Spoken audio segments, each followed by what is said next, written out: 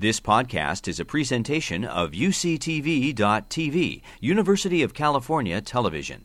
Like what you learn? Help others discover UCTV podcasts by leaving a comment or rating in iTunes. So most of you are probably aware that diet is really the cornerstone of care for the major epidemics of our day, which start in many ways with obesity, but trickle down to obesity's complications, including diabetes, high blood pressure, high cholesterol, congestive heart failure. And the challenge for us as physicians is we see patients in the clinical setting for 10 or 15 minutes, and we give them advice about the food that they should be eating, and then we send them out into a world that looks like this. And we ask them to do what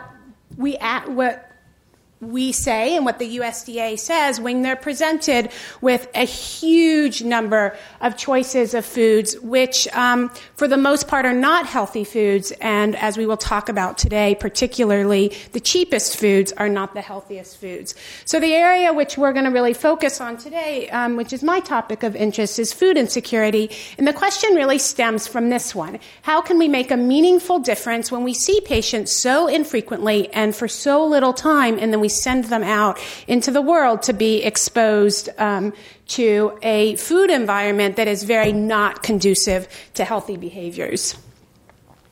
So food security is defined by the U.S. Department of Agriculture as access by all people at all times to enough food for an active, healthy life.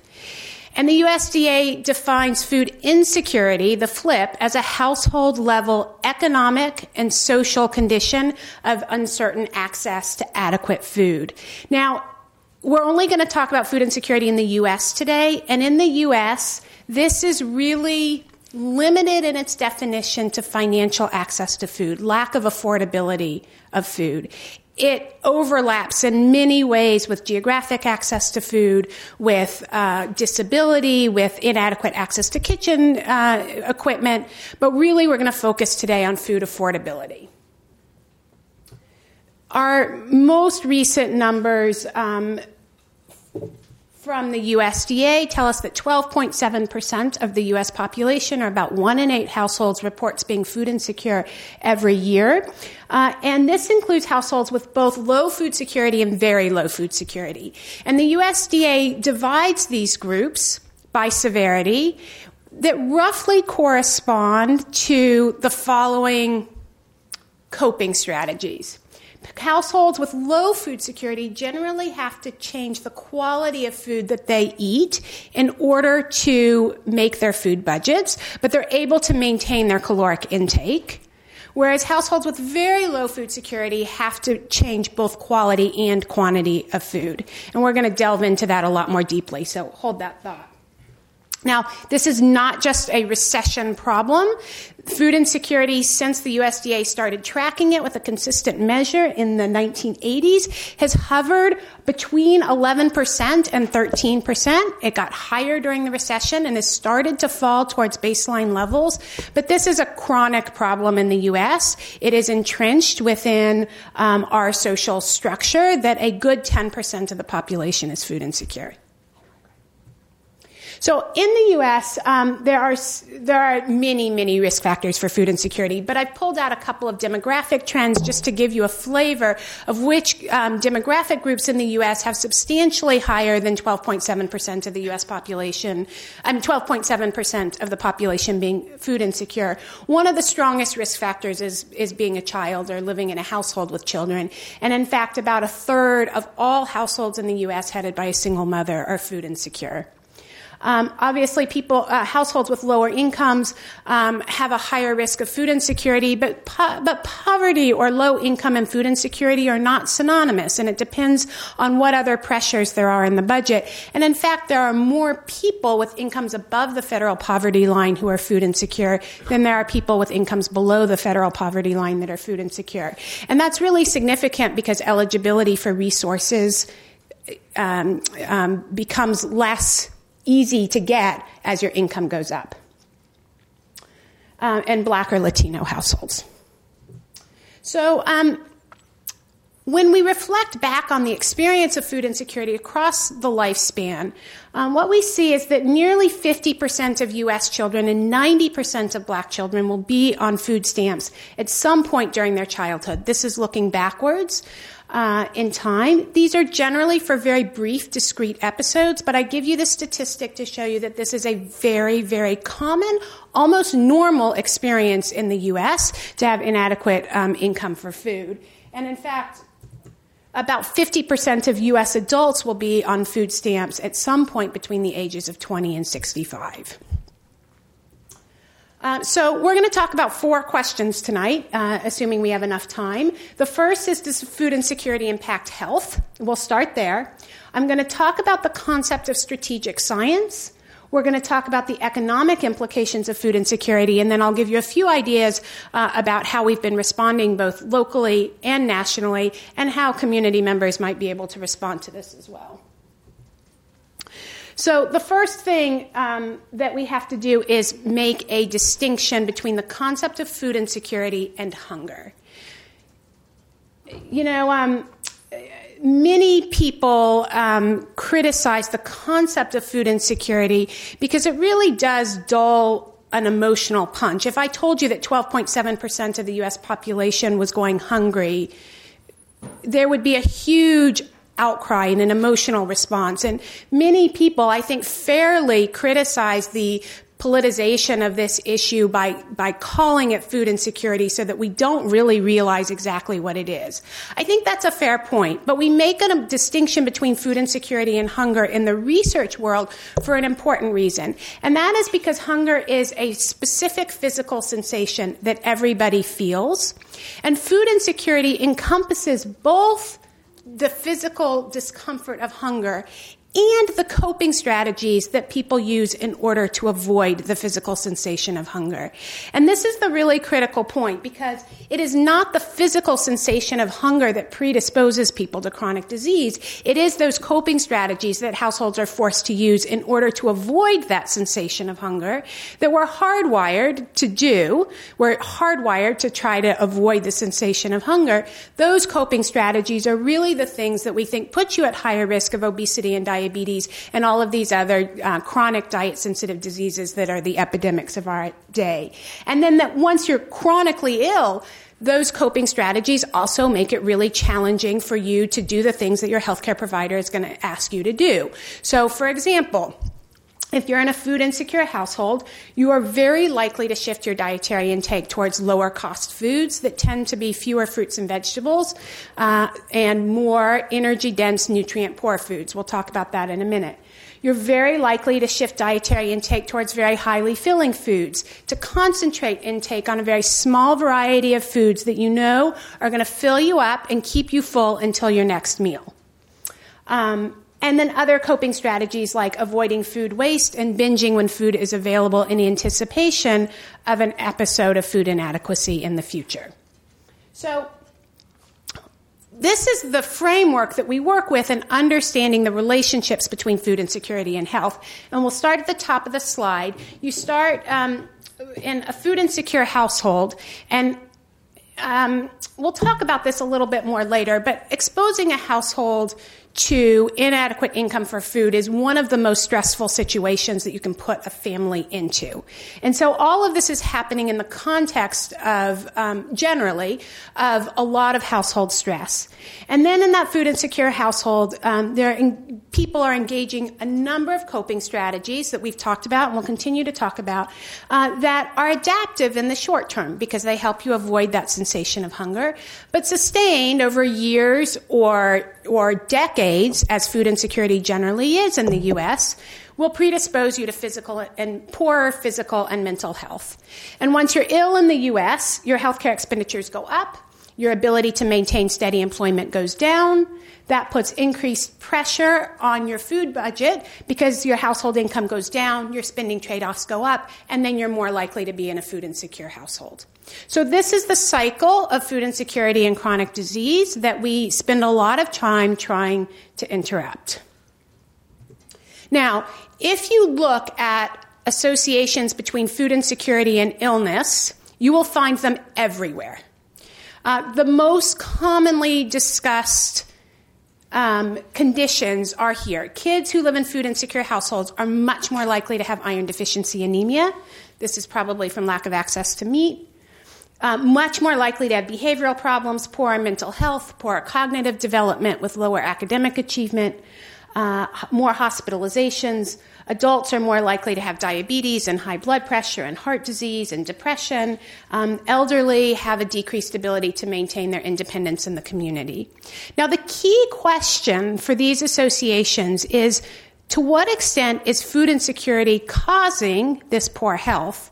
Or to what extent is poor health so expensive in the U.S. that it's causing food insecurity? And we certainly know that the arrow goes this way. We know that poor health causes food insecurity. And really what we're focusing our attention on is, to what extent does the arrow go the other way too? To what extent does food insecurity predispose you to poor health? So I'm going to start by just talking a minute about coping strategies, starting with dietary quality and food affordability. And this is a study that looked at the energy density of foods and their costs. And really what I want you to pay attention here is that if I sent you to the store with $4.50 or $5 to spend on food today, that's all you got was $5 on food per day, how would you get to your 1,800 or your 2,000 calories?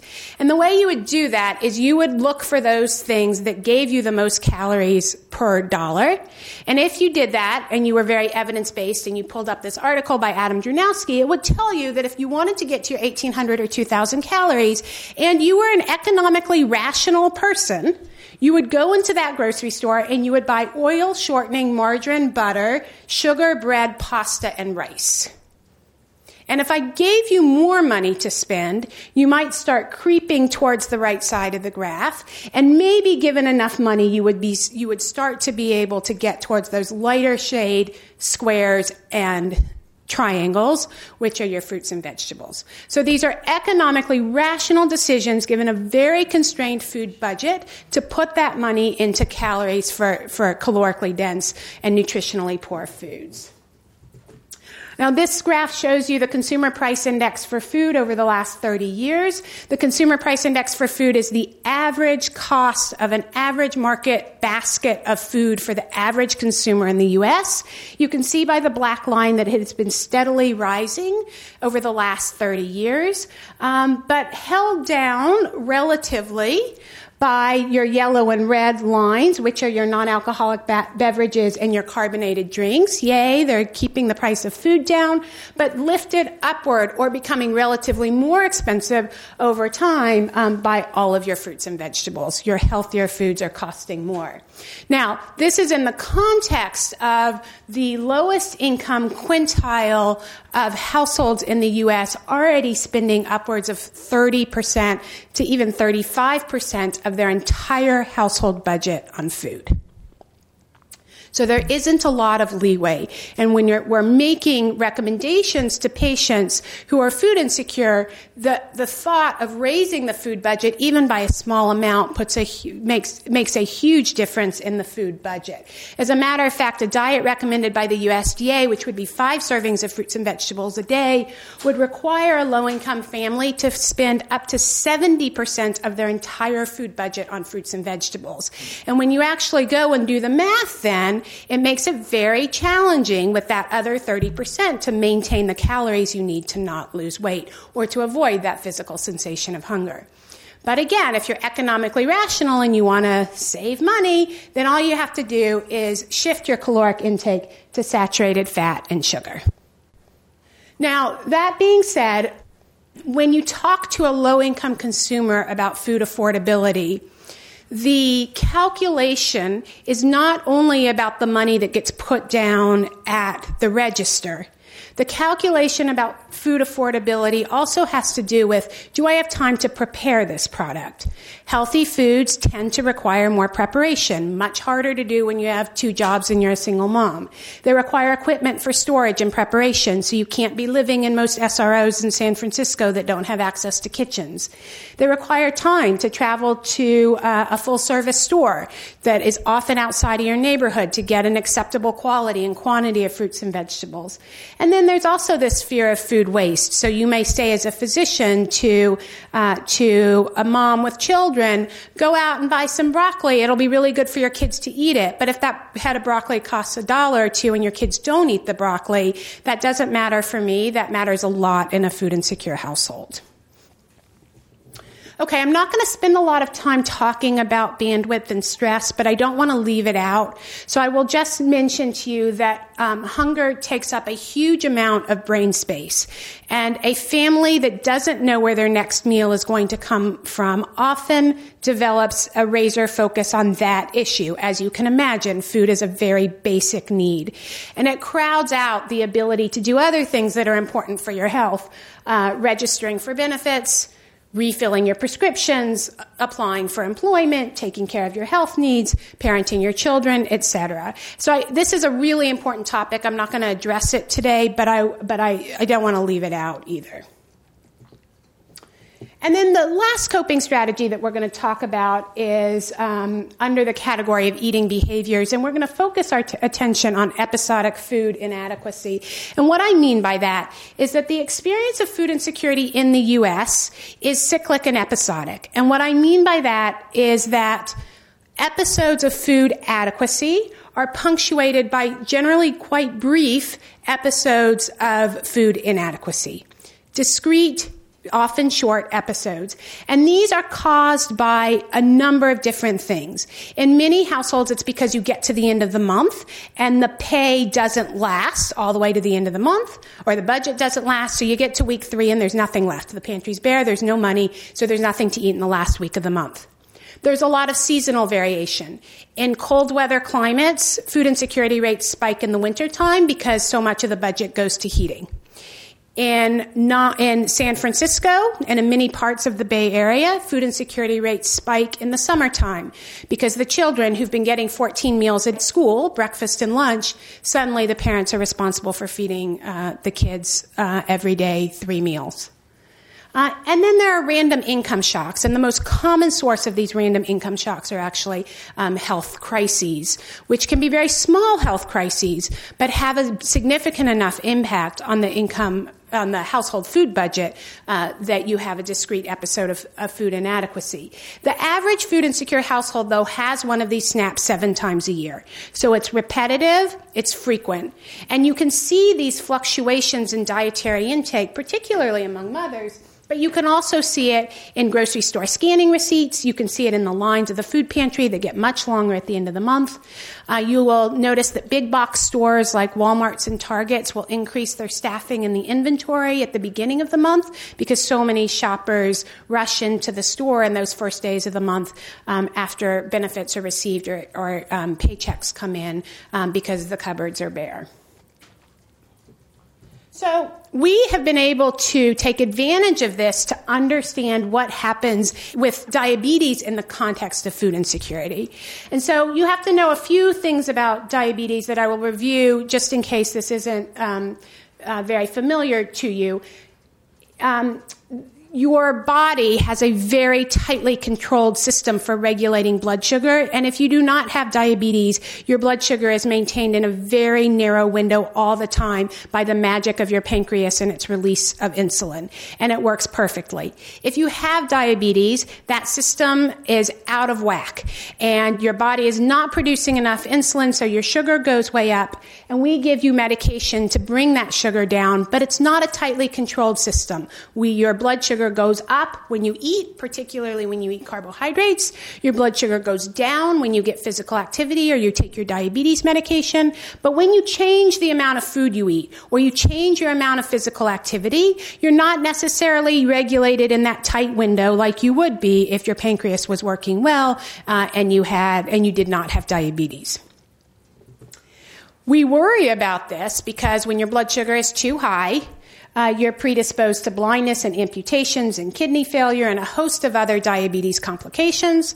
But when your blood sugar falls too low, you also have an acute medical crisis that can predispose you to cognitive problems and, in the worst case scenario, seizures, coma, and death. Low blood sugar has to be treated and treated quickly. Low blood sugar we call hypoglycemia. So, as you can imagine, we can use this system to understand what happens in a household when there is monthly variation in dietary intake and understand then what might be the health implications of food insecurity. Because as you can imagine, your compensatory strategies during food shortage and food adequacy are very different. During episodes of food shortage, you're much more likely to skip meals and reduce your caloric intake, while during episodes of food adequacy, you're much more likely to systematically overconsume, shift to energy-dense foods. And we know that these coping strategies on the left can predispose you to low blood sugar, and on the right to high blood sugar. So the question really is food insecurity having an impact on people's blood sugar if they have diabetes? So this was our study that looked at that question. And what you see on this graph is millions and millions of admissions to California hospitals between 2000 and 2009, plotted by the day of the month in which the admission occurred. Now, remember I told you that we know that fluctuation in food stores in a household vary in the month, and that food is likely to run out at the end of the month in a food insecure household. So you might be saying, if that's the case, then it may be more likely in a food insecure household that people would get more low blood sugar at the end of the month than people who weren't in food insecure households. So in this green line in the middle, you see every single hospital admission of all people across the state of California for low blood sugar, and it's basically flat. You have an equal chance of being admitted on the 1st, the 2nd, the 3rd, or the 31st of the month. But if you look at the red line at the top, these are the lowest income quintile of patients. What you see is on every day of the month, the lowest income quintile has a higher risk of being admitted for low blood sugar, but it's a 27% higher risk at the end of the month than the beginning of the month, suggesting that food insecurity is having a real impact not only on people's health outcomes, but on admissions to the hospital. So a 27% increase at the end of the month. So you might ask yourself, how much does this really matter? And so this is some data from 2011, the most recent that we have available, that gives you the average cost in a managed care plan in the U.S. for a single inpatient admission for low blood sugar, $17,564 a year per episode for every single one of those excess admissions for low blood sugar. And you can compare that on the right to the USDA's estimate of how much money it takes to feed a family of 4 on their lowest cost food plan, the Thrifty Food Plan, $657. A huge difference. So we're going to come back to this in a minute. But I'm going to take a little bit of a commercial break to talk about strategic science so that we can think about ways to explore this relationship in a way that might be particularly impactful and lead towards solutions and not just understanding the problem. So this is the concept of strategic science. We are really good as researchers at communicating with ourselves. We do a really good job of writing technical articles that are filled with jargon that we publish in journals that nobody reads, and we publish it maybe a year after we do it, maybe 18 months after we do it, and it has very little impact. Whereas really in research like this, what we really want to do is create social change and policy change. But none of that work we do, none of that publication in peer-reviewed journals that look so good on my CV makes any difference in the real world to people who are food insecure. So the concept of strategic science really asks the question, what would lie between research and social and policy change? How would we get there? What is in that black box? And really the missing link according to this concept of strategic science, is a whole bunch of people that researchers don't traditionally talk to.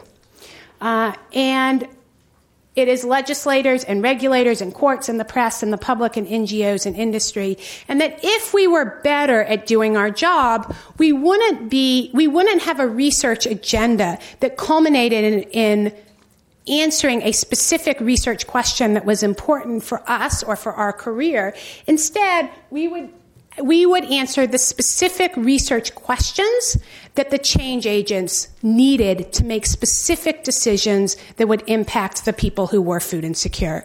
So strategic science would say, rather than me studying the next question about food insecurity and diabetes, I need to get out into the world and figure out who's going to change this system. And then I have to ask them, what evidence do you need to change this system? And then I have to go and answer that question and communicate the answer to that question back, not in the New England Journal of Medicine, but in a way that that change maker can use to make a change. This is the concept of strategic science. So that's my commercial break. We're going to come back to it, and we're going to use that to understand why and how we should think about the economic implications of food insecurity. Okay, so back to this slide. As a policymaker, and probably you too in the audience, we're probably thinking to yourself, all right, if I put money here and helped households to meet their food needs, could we save money here? That's what the policymakers want to know.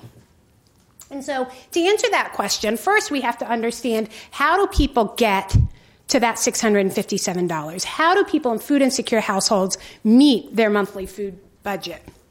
And there's really 4 big buckets that I think about in terms of the ways that people meet their food budgets. There are the federal nutrition programs, there's the charitable feeding system, there is informal social support, friends, family, churches, and then there's making income shifts or budget shifts within your own household budget to trade off one necessity for another. I'm not going to pay for gas in my car because we have to afford food this month. I'm not going to refill my medications to afford food. I'm not going to pay for food because I need to pay my rent.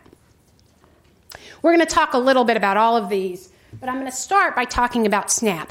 Now, SNAP used to be called the Food Stamps Program. I called it Food Stamps at the beginning because it was looking back in time over the previous 50 years.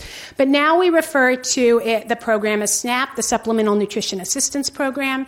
It is by far the largest nutrition program in the U.S. It reaches about 1 in 7 Americans per year at an annual cost of about $70 billion, reaches about 46 million people. And the scope and scale of the SNAP program is tremendous. You can SNAP is available in every county in the U.S., but the average benefit is low. It's about $1.40 per person per meal if you average it out across the U.S. SNAP is enormously effective at reducing food insecurity. The rate of food insecurity would be many percentage points higher were it not for the SNAP program. However, 54% of households enrolled in SNAP are still food insecure, and that is because the most food insecure households are the most likely to enroll, and the benefit level is not enough in many of these households to allow them to cross the threshold to food security. So SNAP reduces the depth and the breadth of their food insecurity, but does not always make them food secure. So, I'm going to take you back to this graph, and if you are like me and you're talking to change makers out in the world, what those change makers would say is, how do we know this is food insecurity, A, and B, how do we know that if we do something about it, if we provide people with more money for food, that we can get rid of this peak in low blood sugar admissions at the end of the month? Or another way of saying that is, does SNAP make a difference? So one of the things that we were able to do was a natural experiment.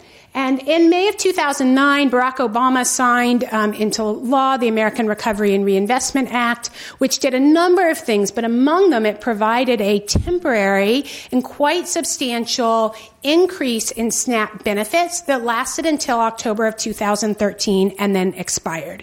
And so we asked the question, what happened to that increase in end-of-the-month admissions for low blood sugar during the period of the American Recovery and Reinvestment Act? Because if SNAP helps, we should have seen that low blood sugar spike go down. And in fact, when we did this, we looked across commercially insured adults this time, and what we found was an 8% increase in the odds of being admitted for low blood sugar at the end of the month that we could see very clearly before the American Recovery and Reinvestment Act, after the American Recovery and Reinvestment Act, but it disappeared between May of 2009 and October of 2013, suggesting that SNAP made a difference. And if we then went and said, because we looked at this within an insurance data set, how much did we save per year by not having those low blood sugar admissions? There's your number. $54 million in emergency department and inpatient hospitalization costs saved just for those commercially insured adults between the ages of 18 and 64. So then we went one step farther and said, okay, well, what is the difference in healthcare costs between people living in food secure and food insecure households?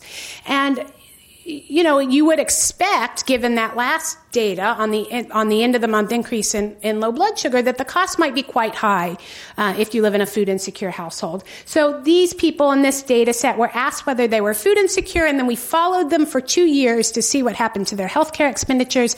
This is population-based data representative of everybody in the U.S., and what you see is a difference in subsequent healthcare expenditures of about $1,863 per year if you live in a food insecure household compared to if you did not. And if we take that $1,863 and multiply it by the number of food insecure people in the U.S., that's your number. Now, not all of these costs may go away if we address food insecurity, but the number is big, and it starts people talking, and it gets the policymakers to open their eyes and say, we have a problem here. And we're paying, even if we fail to address this problem in food, we may be paying for the consequences in health.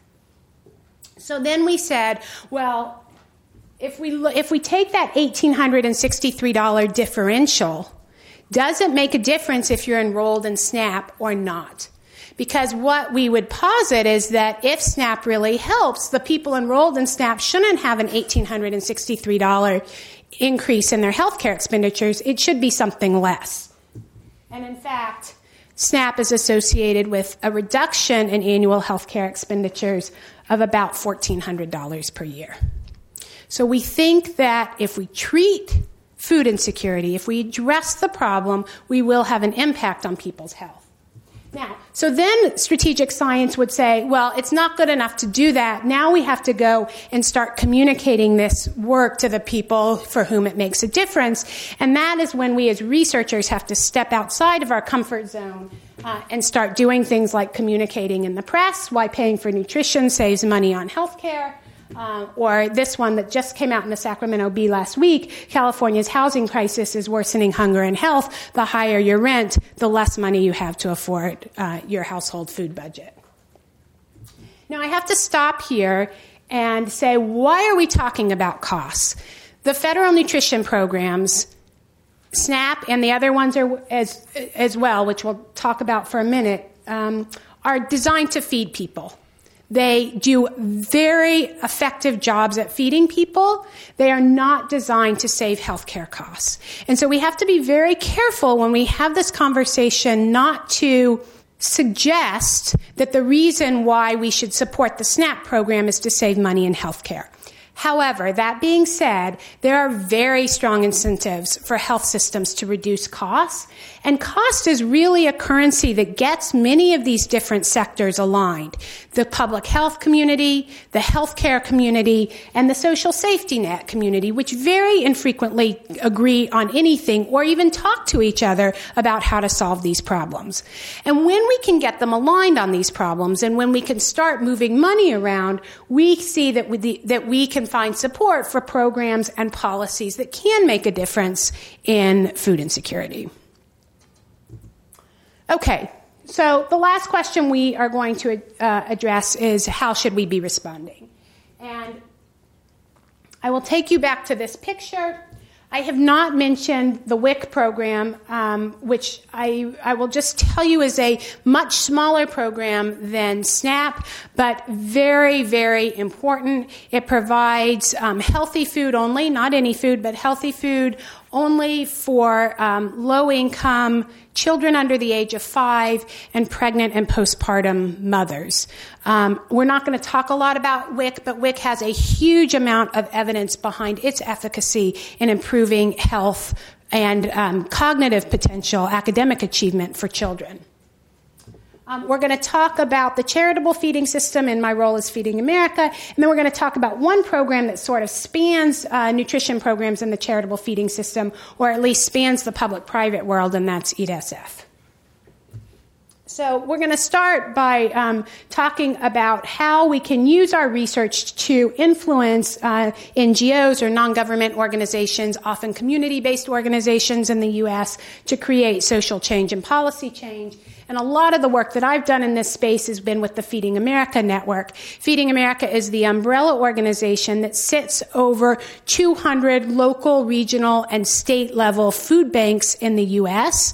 A food bank is essentially a warehouse that sources, stores, and then distributes food to food programs like food pantries.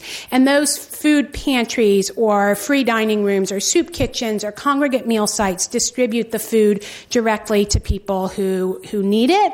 So Feeding America reaches people through about 60,000 food pantries and meal programs for a reach of about 46 million Americans annually. Feeding America has food banks whose service area covers every county in the U.S. and Puerto Rico. So one of the things that we've started to do is implement behavioral economic policies in food pantries. Many of you probably heard about behavioral economics this year when the Nobel Prize in Economics went to the man who really started the behavioral economics field. But essentially, these are small hints within your food environment that encourage people to take healthier rather than less healthy foods. And the way we do this within the food pantry is by having attractive, organized, and full displays of fruits and vegetables, having healthy foods displayed first and at eye level and in multiple places, and in displaying unhealthy foods in lower quantities. They're still there, they're just in lower quantities. People tend to take less of the unhealthy food and more of the healthy food. Now, this is the ideal way in which your grocery store should be arranged as well. But there's a lot of market forces in your grocery store that will prevent this from happening. But we can sometimes do this in the food pantry and sometimes have really tremendous impacts on the food that people choose to take home from the food pantry.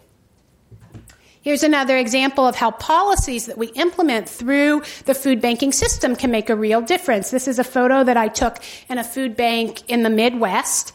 It is a pallet of soda.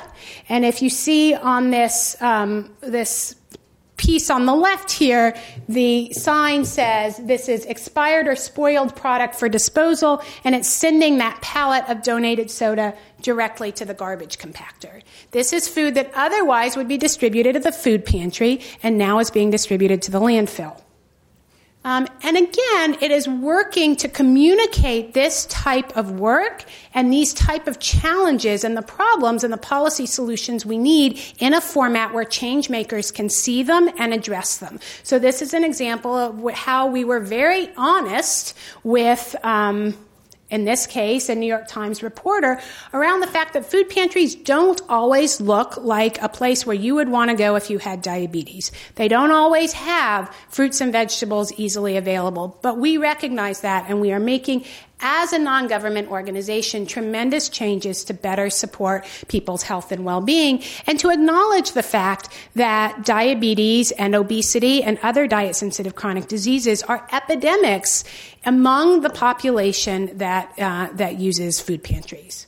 They're epidemics among everybody, but the rates are certainly higher in low-income populations. All right, and then I'm going to turn for just a minute to talk about Eat SF. Eat SF is a local program that we started in San Francisco to help address the gap in the fact that for many people, SNAP is not available in San Francisco because some people are ineligible for it. We can talk about why if you guys are interested. But particularly because our housing costs are high, even for those households that are enrolled in SNAP, it's not enough. It's not enough to make people food secure. And so Eat SF is a healthy food voucher program. And what we do is we partner with more than 60 community-based organizations all across Tenderloin, South of Market, Bayview, Hunters Point. And those community organizations reach people who are food insecure and in many cases have chronic disease and who would like to eat a healthier diet, but for lack of affordability. And what those community-based organizations do is they distribute our vouchers for us. You take your voucher to any of our stores, corner stores, farmers markets, big box stores like Safeway. You redeem that voucher for $5 worth of whatever fruits and vegetables you want. That voucher gets mailed back to us. We send the farmers market or the corner store or the grocery store a check for that $5 worth of fruits and vegetables. We've had thousands of households in the program. We now have every low-income pregnant woman in the city receiving Eat SF vouchers to the tune of $40 of fruits and vegetables per month. Now this works. Oh, this is just my favorite quote. I wish everyone could be in this program. We do too. We would. If we had enough money, we would put everyone in it. This program really we see as a triple win. One is it certainly supports healthy eating habits. It certainly, we think, increases food insecurity. But more importantly than that, it drives the supply of fruits and vegetables into underserved neighborhoods. And what you might imagine, based on what I've told you already, is that we have this supposed problem of food deserts in low-income neighborhoods. And in many, many communities, a lot of effort and personnel time and resources are spent on plopping a full-service grocery store into that food desert. And so often that grocery store fails. And the message that gets out is people in that neighborhood just don't want to eat healthy. And I hope what you can see now is that the fundamental problem is that there is not enough money in that neighborhood to support the supply of a highly perishable product.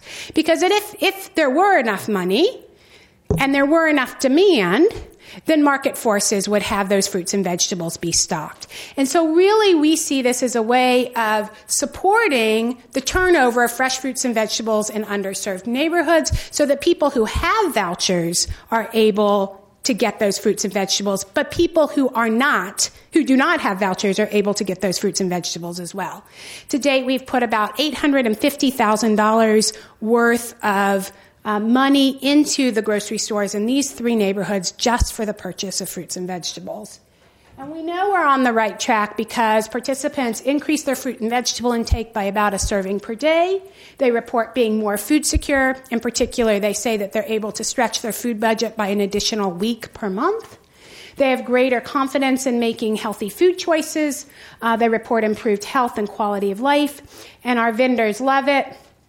And what I am most proud of is that our corner stores, in particular, two of them in the Tenderloin neighborhood that used to only be able to get delivery of their fruits and vegetables once a week, now get delivery 2 or 3 times a week.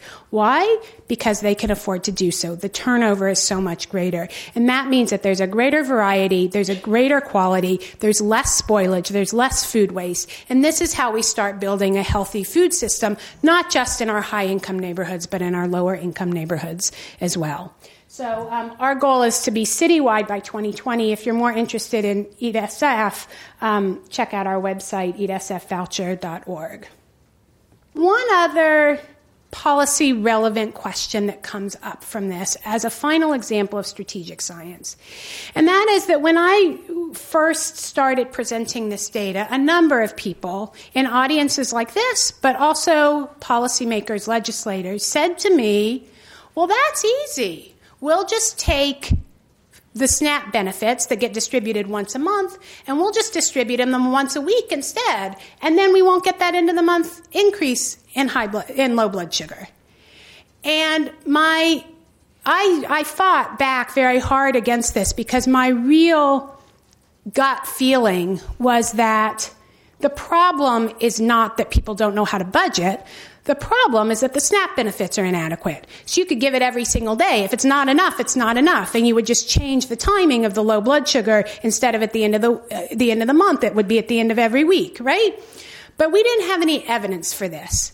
It also incidentally makes it really challenging in rural communities if you get your benefits every week, because you can't make that single trip to the big box store, 100 miles away at the beginning of the month. In any case, I talked about why it wasn't a good idea to distribute benefits once a week instead of once a month. And I'll tell you, benefits are distributed on an EBT card, like a debit card. So it wouldn't cost the government much money at all to change that to once a week. It would be a really easy fix. But at one point, it dawned on me, why just talk about that? If I really want to do strategic science with policy impact, we can study that. I have my personal opinion about what's the best, that wouldn't make a difference, but we can study that, and then we can take that back to Capitol Hill, and we can tell them that the problem is not that people don't know how to budget. The problem is that you're not giving them enough money to budget with. And so we've done that. We have a research trial in the field to answer two very policy-relevant questions. One is, does it make a difference if you give people their benefits weekly versus monthly?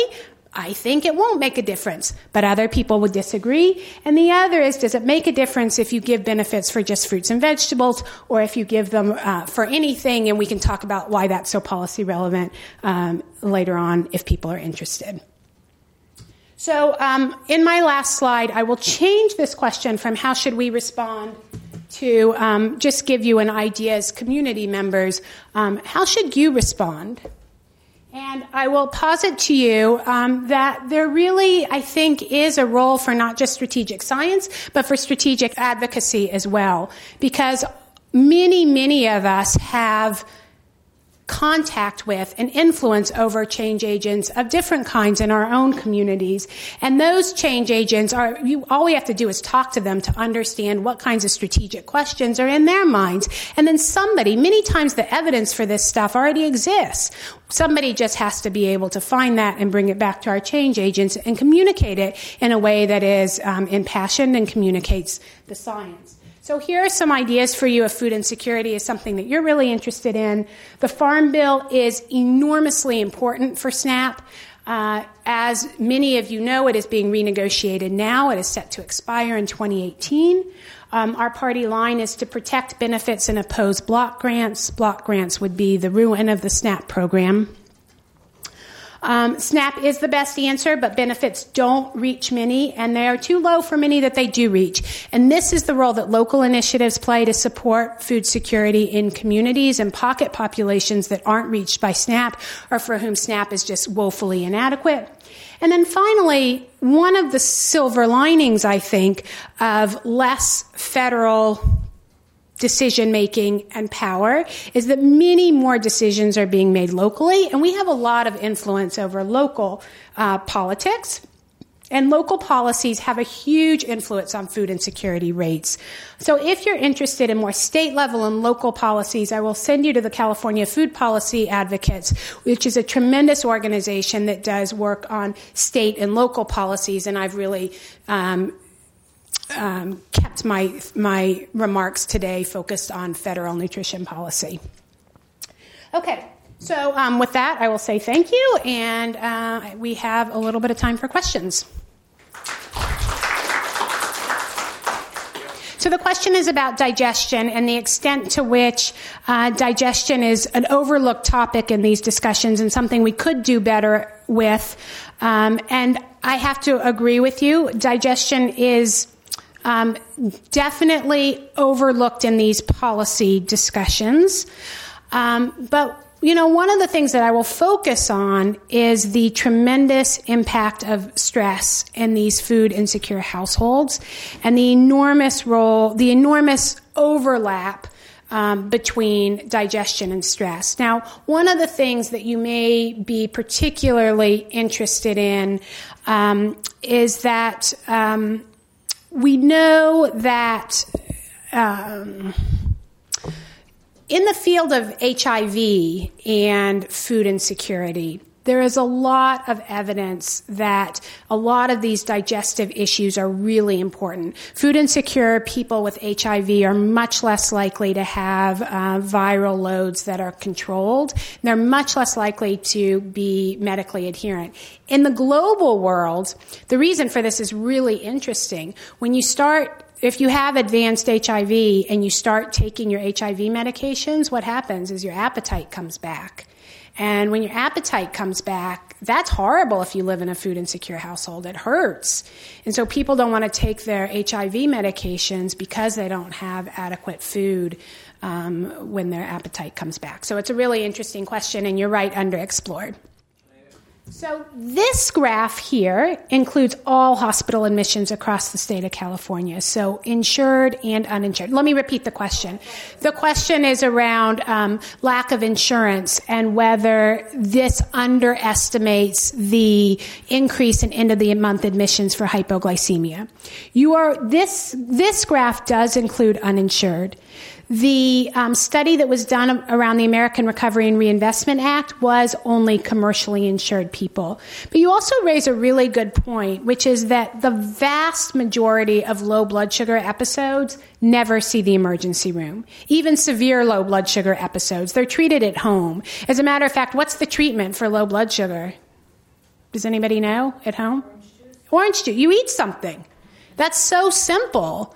Unless you're food insecure and you have no food, and then it's not so simple, right? So this does vastly underestimate the problem for a number of reasons, one of which is that most low blood sugar never comes to the hospital. Great question. So the question is around subsidies, and aren't our farm subsidies just making this worse by subsidizing corn production that ends up as corn syrup and sugar and not subsidizing healthy fruits and vegetables?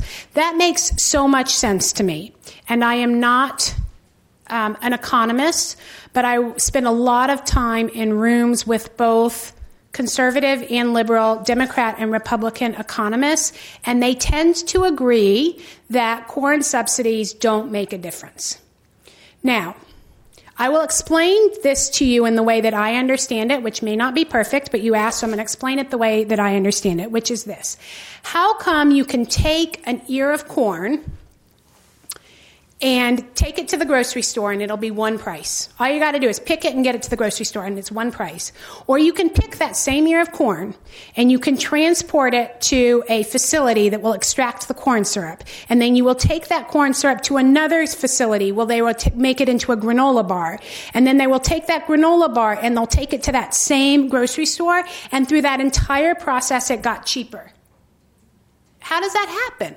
And the answer, they would say, is that you've taken a perishable product and you've made it shelf stable. And there is so much value added in the shelf stability of the candy bar or the granola bar that the corn is always going to be more expensive, the fresh product is always going to be more expensive, whether it's subsidized or not.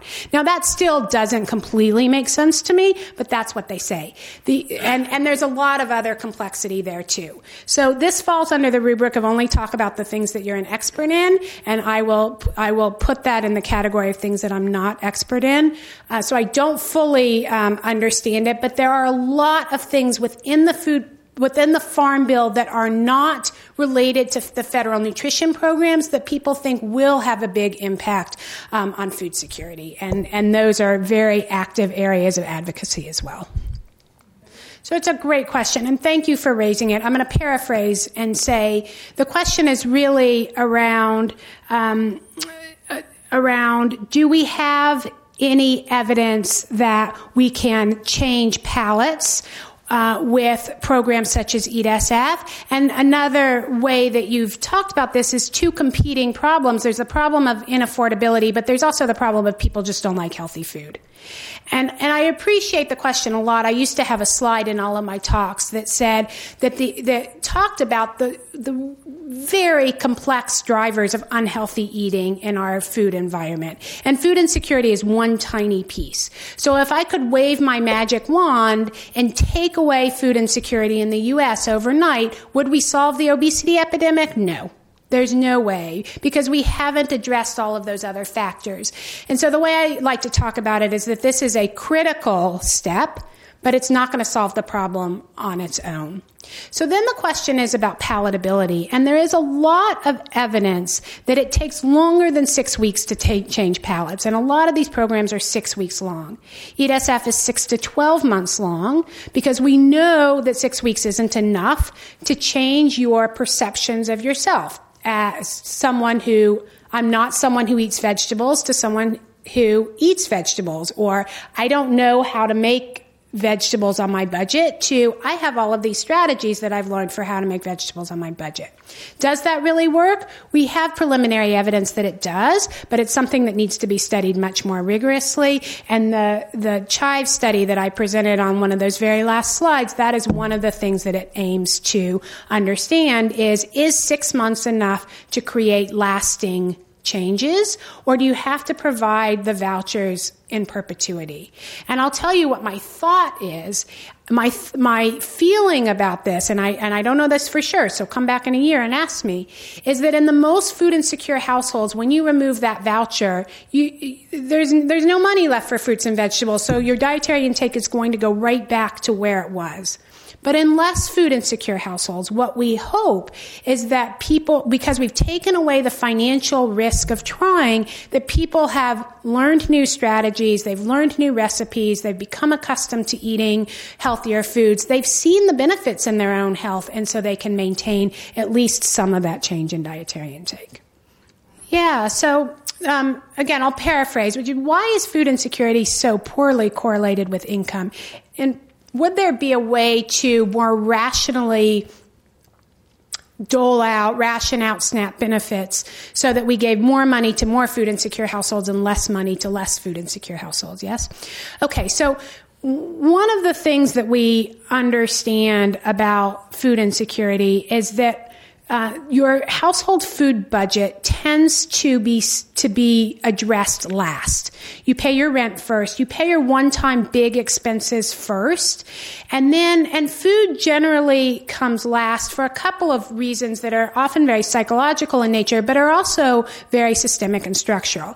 And that is because I only need, in a food insecure household on average, about $4.50 to feed myself today. And there's always a chance that something's going to happen tomorrow or the next day that'll get me that $4.50. So that's one reason why people tend to save their food budget to pay last. The other reason is that there is so little of a social support network for anything else left in the U.S., with the exception of Section 8 vouchers for housing, which a small number of very fortunate people have, but is not by any means enough to support most. There's still a huge amount of housing insecurity in the U.S. But there are social safety net programs like the food banking system that will allow people in a true emergency to get access to food. And so that's why the food budget is often paid last. Now, we've done some modeling to try to figure out how much money the system could save if we were able to more tightly relate your SNAP benefits to your food insecurity rate. The challenge is that there's not really a good way to operationalize it. And as a matter of fact, the federal government for years has talked about doing a cost of living adjustment within SNAP, and even that has not been operationalized for lack of a good way to do it, or political will and a host of other political reasons. So that's a great question. The question is around the lack of convenience factors in a lot of foods, and I'm going to say two things about that. The first is that one of the things that a low-income household will tell you is particularly challenging about becoming a vegetable eater is virtually any vegetable that you may purchase. You come up with a simple recipe for it. Those simple recipes assume you have basics in your pantry, like olive oil, garlic, dill, basil, something. Most people don't just eat raw vegetables. But in a food insecure household, those spices, oils, condiments are missing. And so this is something that makes the financial risk of becoming someone who eats vegetables higher. This is why I've always had this dream. I've never been able to execute it, but I've always had this dream that with your EAT-SF vouchers, your first packet of EAT-SF vouchers would come with a bottle of olive oil. So if anybody wants to fund a bottle of olive oil for everyone who enters the program, I would love to do it, but we haven't figured out how to do it yet.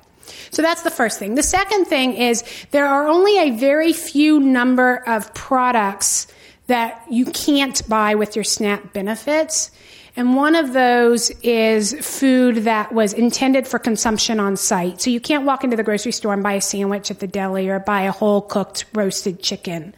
And that lack of convenience factor actually is very challenging for many households. Now, there is an exception in San Francisco. If you're homeless or you don't have access to cooking facilities, you can use your SNAP benefits if you specifically request it and get entered into the program at a limited number of restaurants in San Francisco. They're mostly unhealthy restaurants. Surprise, surprise. But one of the other things that we have to keep in mind is every little bit of convenience factor adds price to a product. So, you guys know this well. A sliced mango is way more expensive than a whole mango. Sliced apples are more expensive than whole apples. And the challenge in many of these households is I can afford to pay for that convenience for my household, and you're not able to do that in a very low-income household. This is one reason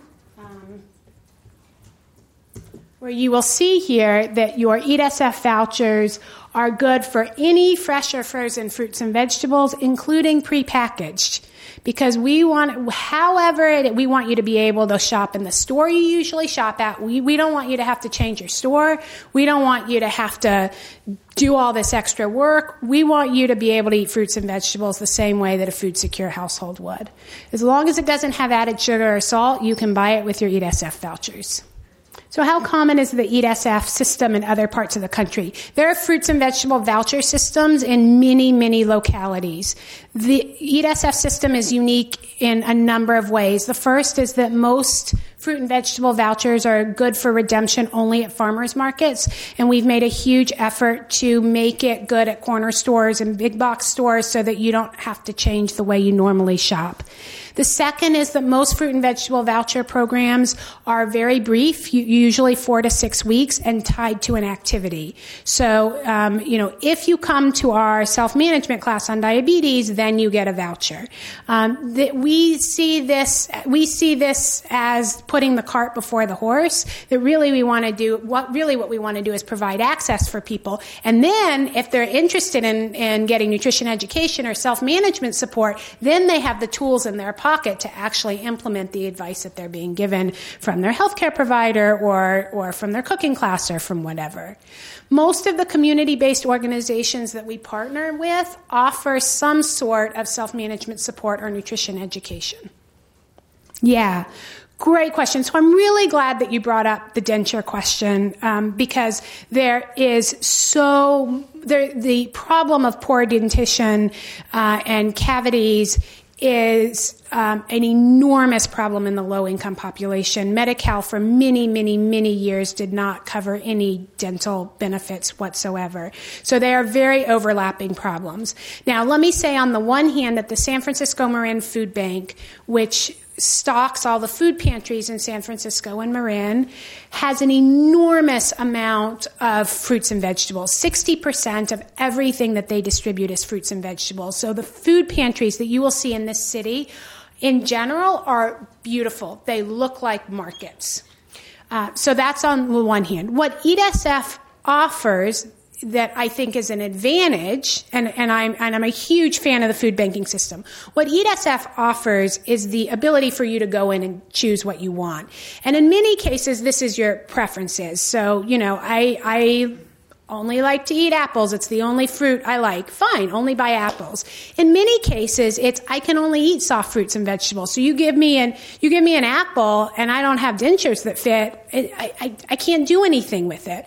But with EAT-SF, you can go in and you can choose whatever you want.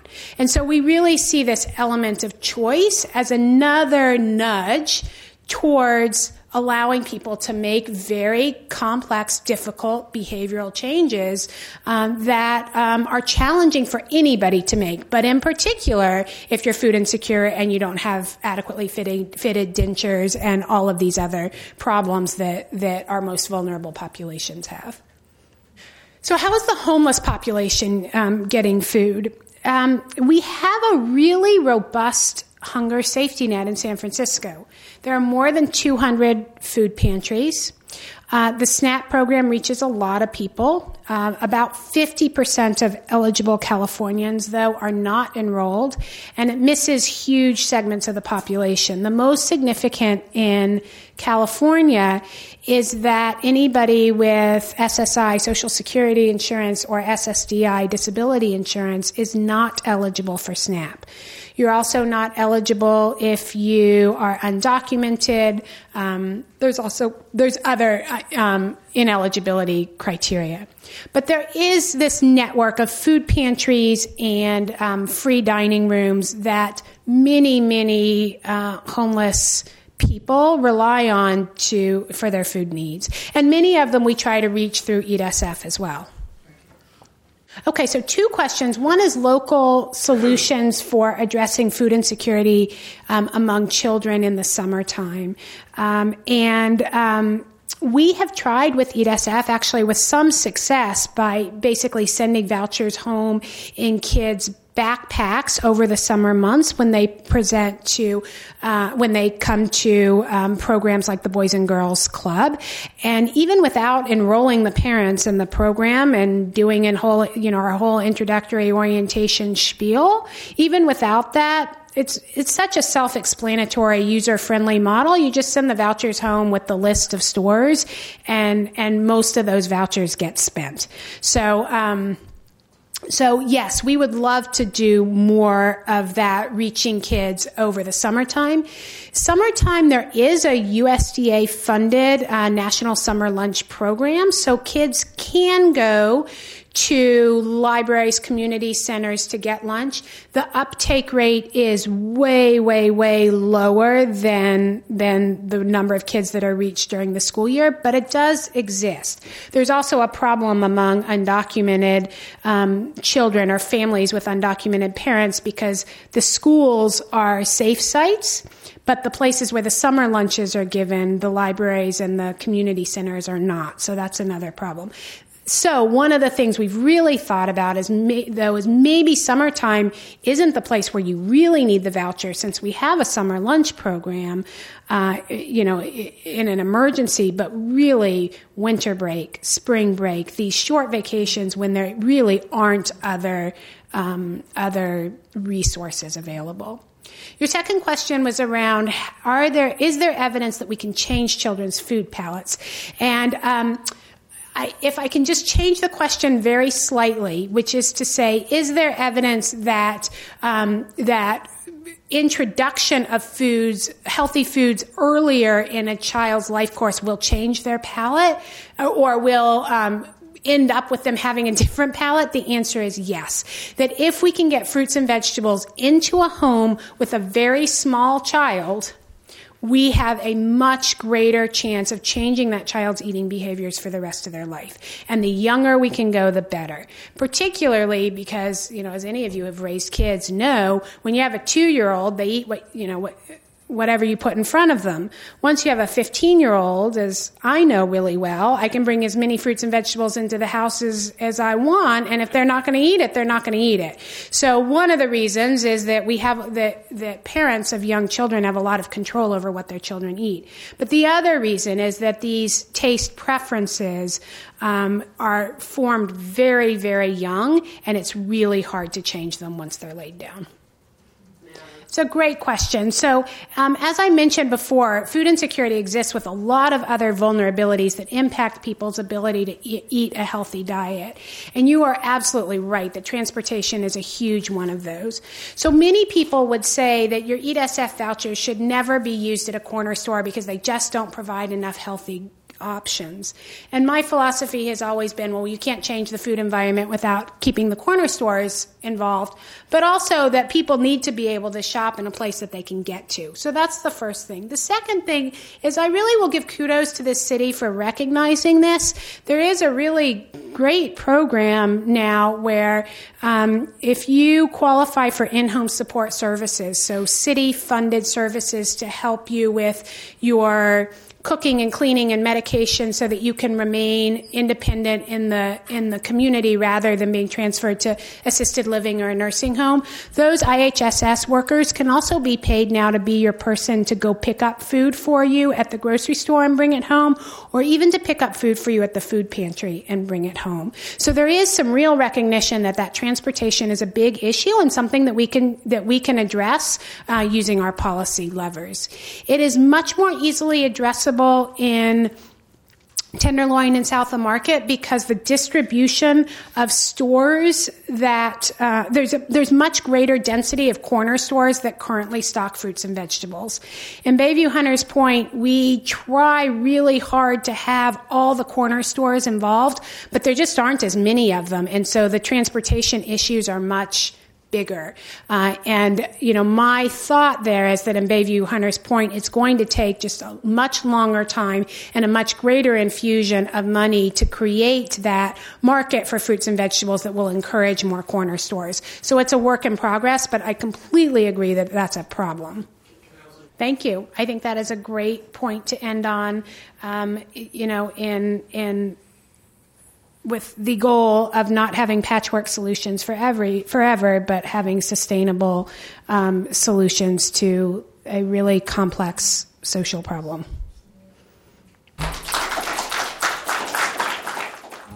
You've been listening to a podcast by University of California Television. For more information about this program or UCTV, visit us online at uctv.tv.